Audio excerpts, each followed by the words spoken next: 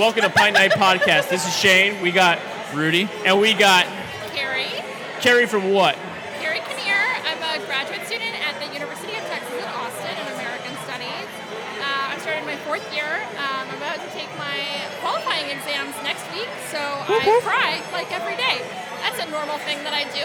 My research focuses on the history of alcohol in the United States, and I specifically write about cocktails and the way that you can see particular kinds of social and economic change through the history of cocktails and bars in the United States.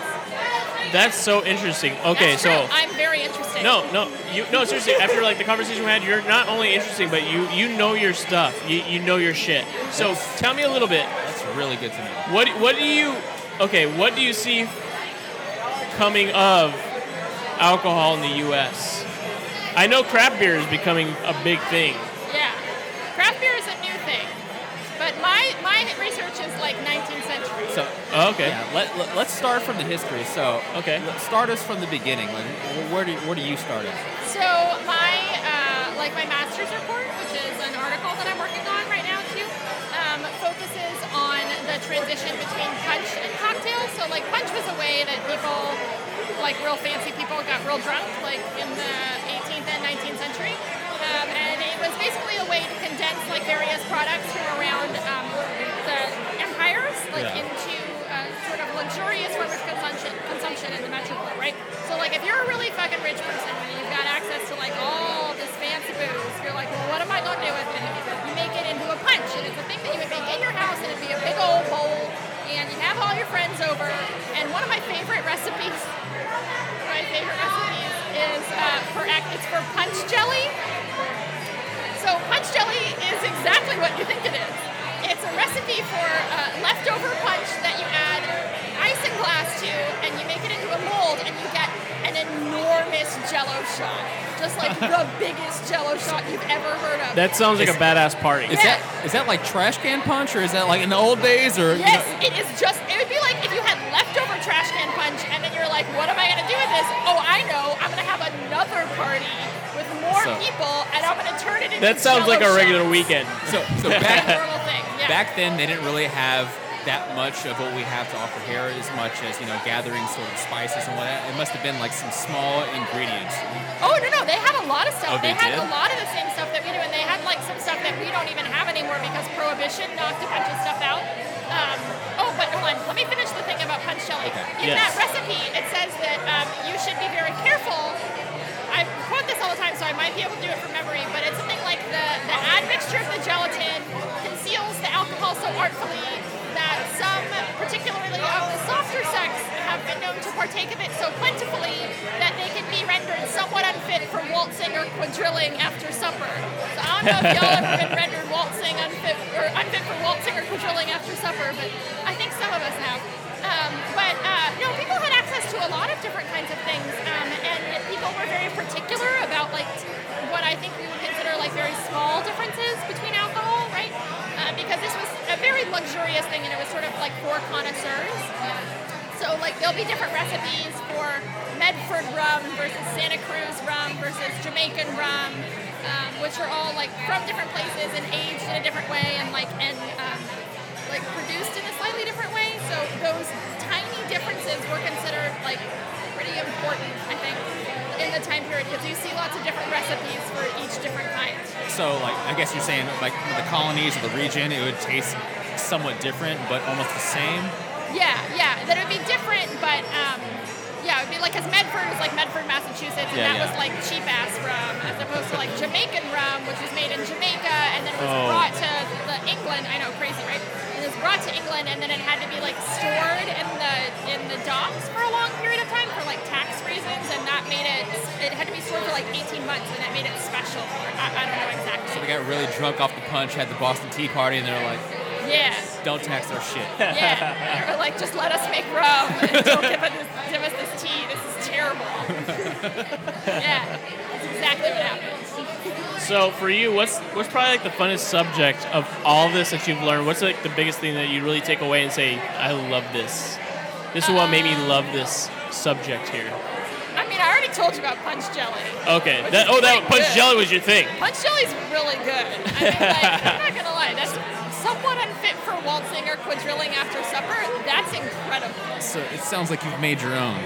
I've not actually made my own punch jelly. Is this something that we have to do then as a group? Is this a team thing that we're developing right now? A Yeah. punch jelly? Are We're we gonna doing do it. this? We're doing it. Okay. Yeah. I've made punch. So what we gotta do, here's what we gotta do. We gotta have one party where you make the punch. And we gotta drink some of it, but not all of it.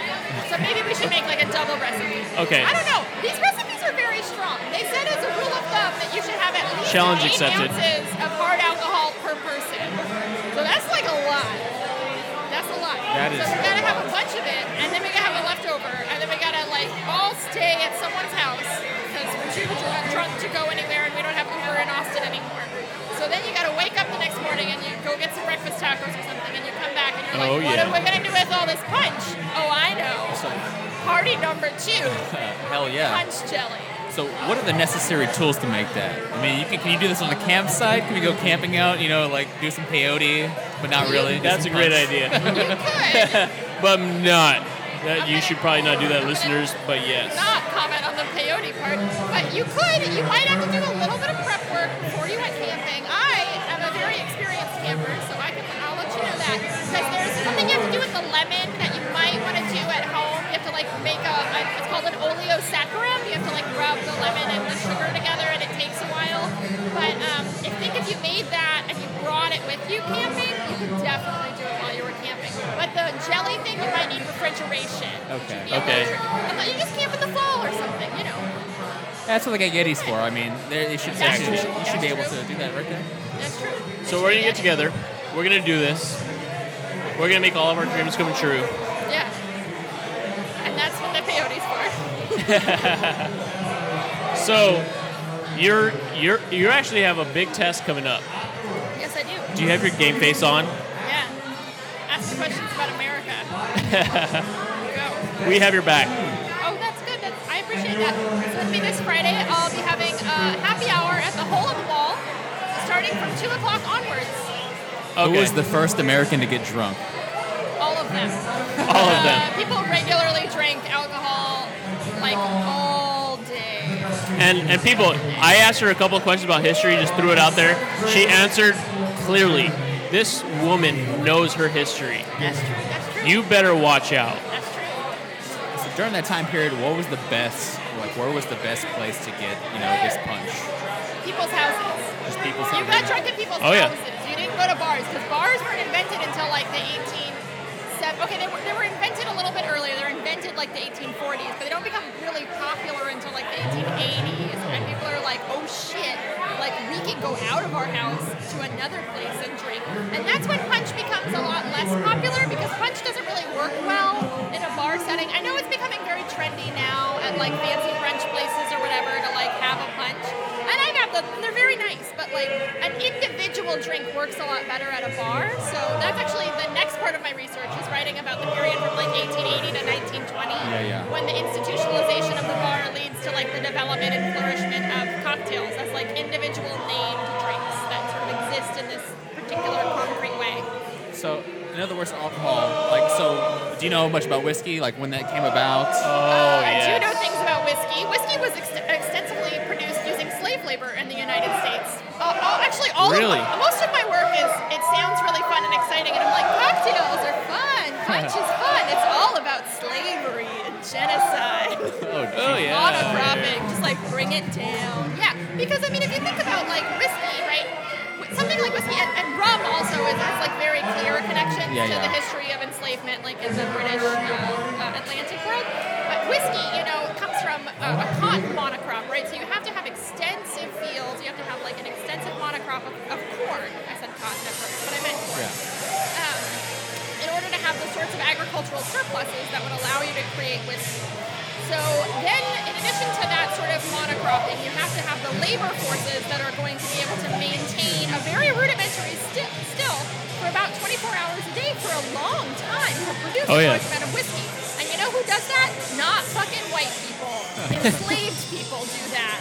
And Jack Daniels recently acknowledged that their original recipe came from an enslaved person. Wow. Yeah. So So I always have this in the back of my mind. I knew it at one point, and I researched it. So what is the main difference between bourbon and whiskey? Okay, so whiskey is like an umbrella term. Okay, there's lots of different kinds of whiskey. There's Irish whiskey, there's Scotch whiskey, there's bourbon, there's rye. My voice is going out. I love rye. Rye is great. I love rye also. I love all of it. Cheers to that. Can we get a cheers to that really quick? There's no beer in my love beer, rye. so I feel Prost. bad. Why don't you have any more beer in you? I drank it all. Okay, Do you want some of fair mine? enough. Do you want a Yeah, sip? yeah, yeah. We're Here you go. refilling in.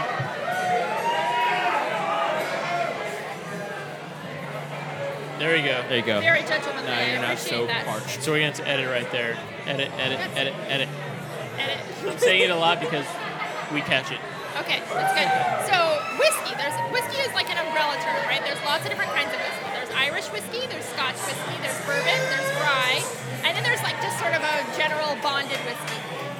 So Irish whiskey and Scotch whiskey, you will be shocked to find out, come from Ireland and Scotland.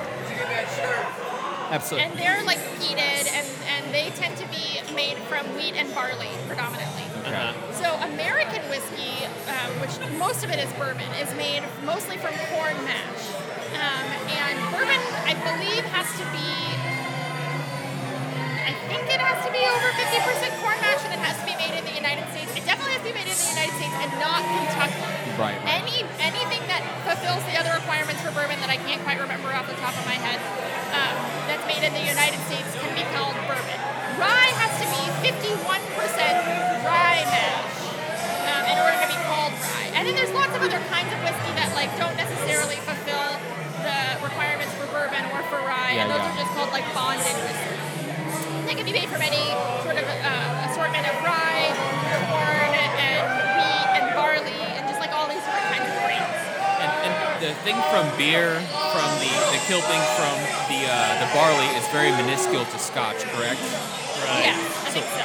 What is the small process that is done when you decide, I guess, that you don't want a brew beer and you've already either roasted the barley so much it doesn't make Scotch? Well, I don't know as much about brewing beer as I would like, so I'm not 100% sure. But I think that it's not as common to malt a mash that you would turn into whiskey, right? Where that you would malt or put in hops to something that you would turn into beer. But then there's also just the whole process of secondary fermentation. Right. So that would be like the big distinguishing. So the New Age, I know that Americans and Tennessee and Scotland, they're all big in Scotch and whiskeys. Japan is actually coming up really big in the game of their Scotch bourbon's whiskeys. really good. Yeah, the bourbon's really good. They can't call them officially bourbons, but Yeah. their bourbons are quite So good. do they have a similar process to what we're doing? It's my understanding, I'm not 100% sure, but it is my understanding that they're using a lot of the same techniques, and they're making something that's essentially would be bourbon if it were made in the United States. I know that's really hard to find. I know that every time you try to go get this, like Yamazaki is like one of the ones I had originally, try to go find it, and they're like, dude, are you serious? You're not going to find that. Like, they're looking at me like I'm some idiot. It's hard. It's tricky. It's not very good. So what's your go-to yourself?